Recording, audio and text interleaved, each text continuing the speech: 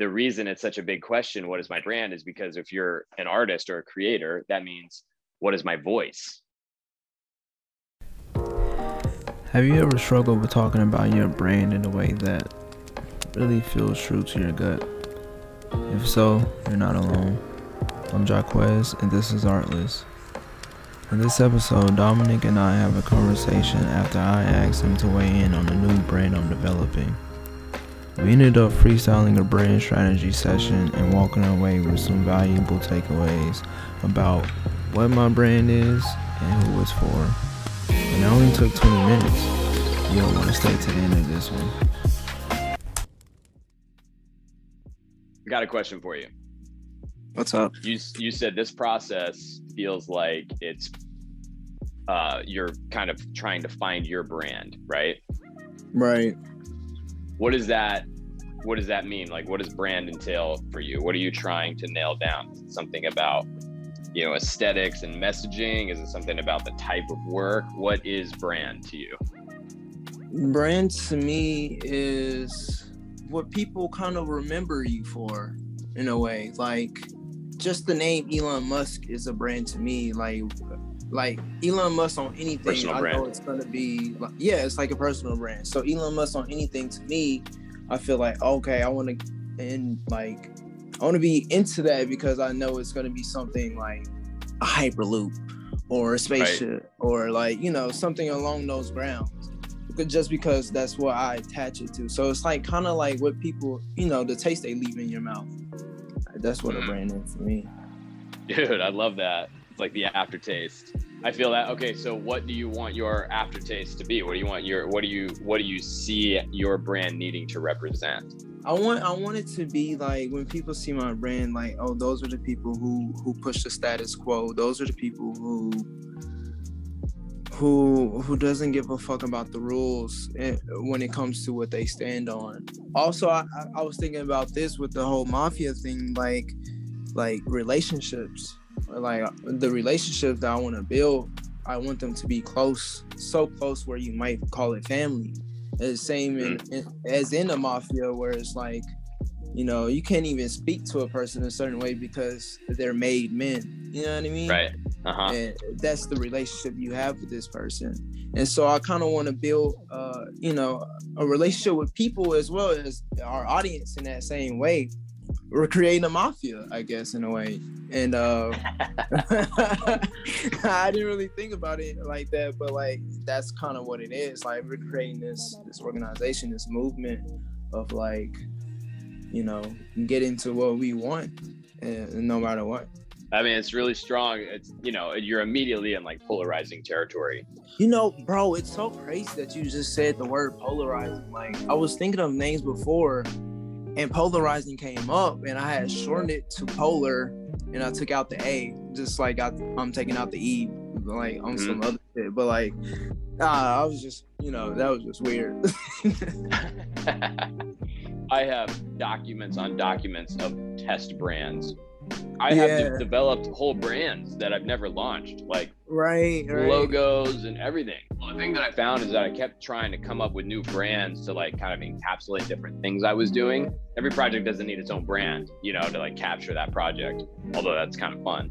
So what I realized that the issue was my positioning for Soul Matter, because I wasn't getting my point across with Soul Matter. So I kept trying to find other things, other ways to say it. But Soul Matter Soul Matter is so strong. It was like, I don't fully understand how big this can be. You imagine up your company, right? You imagine up how it works. You imagine up who you want to work for and with. Right. Like, you imagine up your perfect client, and then you create an algorithm, a social algorithm, to get in rooms with them and meet and just like share space. That's what you can do with anything. That's why, like, I realized Soul Matter had more to say.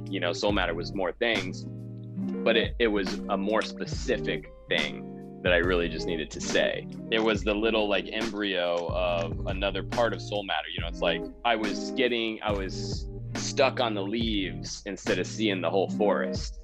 Right. I hear that. Which happens sometimes, I hear that. if your idea wins, what does the world look like? Like, this brand does everything right, it all works. What does the world look like? A lot more fearless and a lot more challenging, because I feel like that's what I want to do with each project I do. What does fearlessness mean to you? People, including myself, can be entrapped to these cages or these leashes or these chains, whatever you want to call it. I want to inspire other people to break these chains. You know what I mean?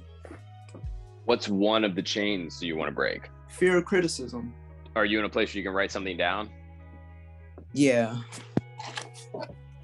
Let's just write down what you just said. Fear. Okay, so fear is a cage. That is really cool brand language. Fear is a cage.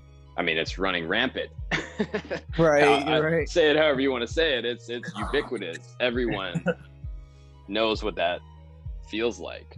Right. That concept, fear of criticism, removing fear of criticism, you know, people becoming more fearless. Yeah, right. That's one pillar, okay? So that's one chain you want to break with this brand. What's one more chain you want to break? Pushing the status quo. Like, I feel like, not to say like not a lot of people are challenging themselves, but I feel like a lot of the times we accept what we see, what is given, without question.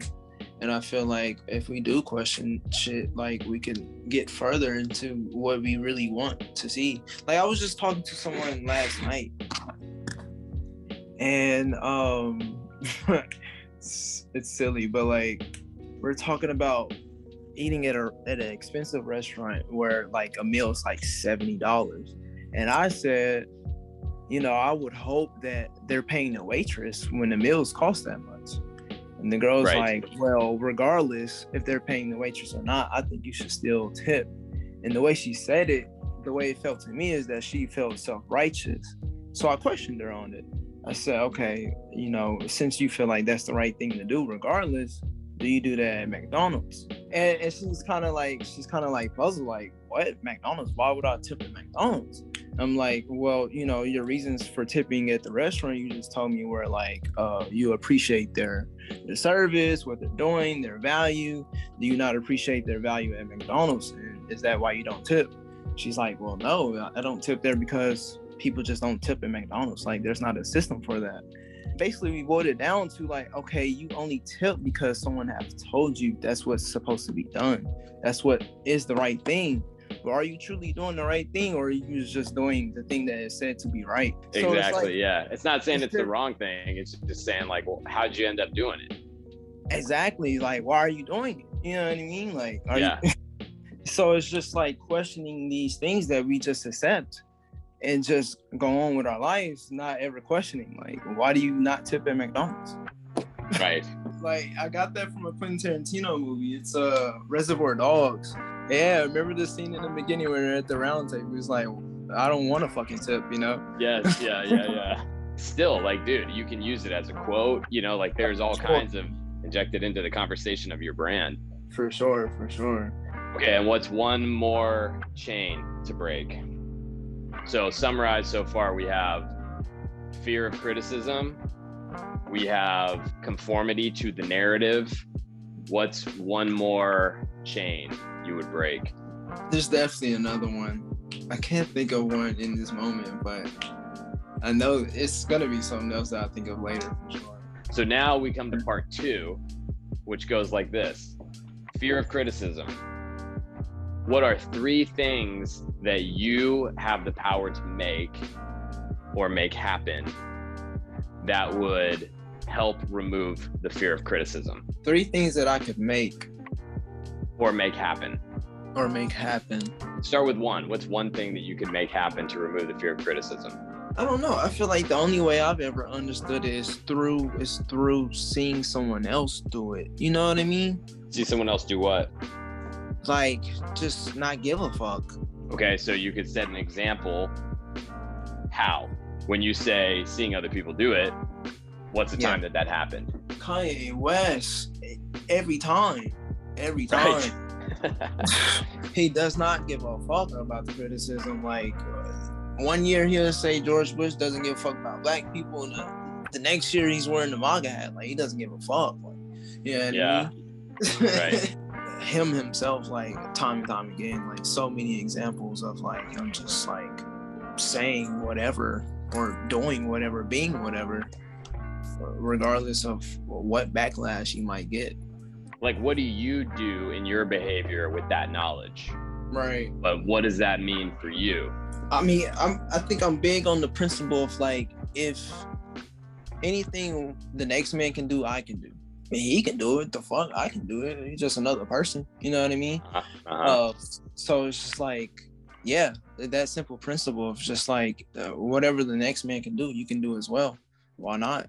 Okay, so I got a little scenario for you then. I finance you $1 million. What do you do to impact people's fear of criticism to make this cultural shift for someone that you're talking about? How do you take that $1 million and do that? $1 million. $1 million. You got $1 million to work with. Tell me how you're gonna do it. I don't have to think on that. $1 million. That's a lot of money. It's at least a year. It's at least a year of budget for a, fairly well-sized company. I mean, I definitely would dabble into thinking like, films for sure. Like, I think films handle these things all the time. But I'm trying to think of even like broader than that. You know what I mean? Yes. 100%. Like films is like just like my first idea. Like, okay, yeah, films do this. I know films do this. I know how. I kind of understand how films do that. You know what I mean? Through story and stuff like that. But like, even like, I'm trying to think even broader, where it's like, because films will be a big part of it, but I want it to be even broader than that. You know what I mean? What does broader look like? Yeah, these are very good questions. These are very good questions I need to ask myself. Bro, I'm thankful for having people like you around because I can do this, Yeah, 100%, bro. So this is a good time to jump into a quick, let's remember where we're at here, which is, what does broader look like? Going broader beyond just films to create impact for this fear of criticism that people have. Right. We'll come all the way back to that, but we're going to break off into one more little fractal here, which goes like this. Just jot down, what are 3 things that you love? What are 3 things that I love? Like just in general? Anything. Family, art, and technology. Life. I'm now I'm overthinking like, damn, what are my top 3? Because now I'm thinking we could do 5. You want to do 5? Yeah. Okay. Like my family for sure, art, life, technology, and yeah, spirituality, the knowledge of self. Okay. What are 5 things that you're really good at? 5 things I'm really good at. I think I'm good at brainstorming. I think I'm good at. You said 5? Yep. I think I'm good at being determined. I think I'm good at leading. I think I'm good at being a mirror for people, or at least my friends and family. For instance, like if someone's talking to me and they're opening to me, like I'm not the kind of guy that wants to give you the advice to tell you what to do, but to only show you what you're saying to me. Which bro, I need to get into that book. This is off topic, but that book, Coaching Habit. Sure. Bro, you gotta get in that shit. That will literally change how people see you. Okay, so one more thing you're good at. Listening. Or would that be the same thing as mirroring? Not necessarily. I mean, I think it's pretty distinct, because you're saying with mirroring, you're talking about like probing conversation, like asking questions, challenging, maybe pushing back a little bit and finding where the boundaries are. I think listening is a different side of that. Right. I think you would have to have listening to be able to mirror. Right. Okay, so what are 5 things you could get paid for? Directing, producing, writing, editing, and just labor, I guess. Labor? Yeah. Like manual labor? Yeah, like manual labor. You do manual labor? Sometimes. That's It's true. I guess the opportunities do arise, don't they? So those are the 5 you want to pick? Everything in creative. You don't want to have any other options. Yeah, I think that's it. Okay. Plugging these in. Okay, so now let's come up with the top 5 things that the world needs. Top 5 things that the world needs. If you could just snap your fingers and give the world these 5 things, what would they be? I would say for one, love. Shit, love is a hard one to beat. Yeah, resources for sure, like homes, water, food, more access to knowledge. So I feel like in some places, like people literally have access to nothing. You know what I mean? Mm-hmm. They're kind of in the dark about, which not to say that that's a bad thing. You know, I feel like sometimes that's a good thing to be in the dark, but like, you know, to give people the option, more option. Right. I feel like people need this option. Right.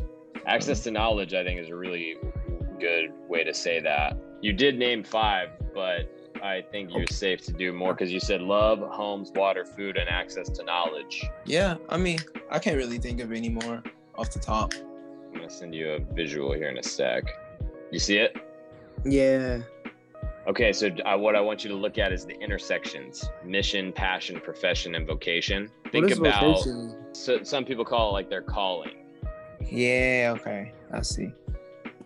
So your vocation is this intersection of all those things that you think the world needs and all the things that you could get paid for, right? And a lot of times we think those things are separate, but actually when they intersect, they multiply instead of, divide or subtract. They multiply each other. So let's say you take writing as an example on how that interacts with access to knowledge. Well, maybe you could write stuff that other people don't know. Damn, dude. Yeah, I like this. Thank you for sending this. Absolutely, bro. What does that word mean in the middle? Ikigai? Yeah, ikigai. The meaning of the word, the rough translation from Japanese, is reason for being. Oh, shit. I like that. Ikigai. So, dude, this is actually what we've just gone through here is the first, it's basically the first consulting session I do with anyone. You might say that your brand is X, Y, or Z thing, or that your personal brand is X, Y, or Z thing. But until we actually get into the nuts and bolts of what that means, it's hard to figure out what is the soul matter we would make? What is the stuff that is from our unique perspective that we would make with all of this in mind? So then you extrapolate this back up. You do as deep a dive on this as you need to, and you go back to that question of what would we make to remove the fear of criticism in the world for people? How could I take the fear of criticism away from one individual at a time? Looking at your reason for being and how those two things meet. I see. Yeah. Okay. And so it's good to really write on this. Basically the next thing I would do typically is have you take I'm the narrator, because that workshop is basically about writing down all the, kind of longhand version of all this stuff. This shit really digs. Dude, I knew it as soon as you said, we got on the phone and you said, I'm kind of looking for my brand. I was like, it's exactly what this whole thing is for. We just freestyled this whole brand exercise. The reason it's such a big question, what is my brand, is because if you're an artist or a creator, that means what is my voice? Yeah, my identity in a way. Exactly. Who am I? Right. What is my reason for being? Yeah, I like how you just taught that. What's something that surprised you with this whole thing? Honestly, just the thoughts that were coming out as I was saying it, with the questions that you set up for me. I feel if I didn't have those questions, then I kind of probably wouldn't have had those thoughts.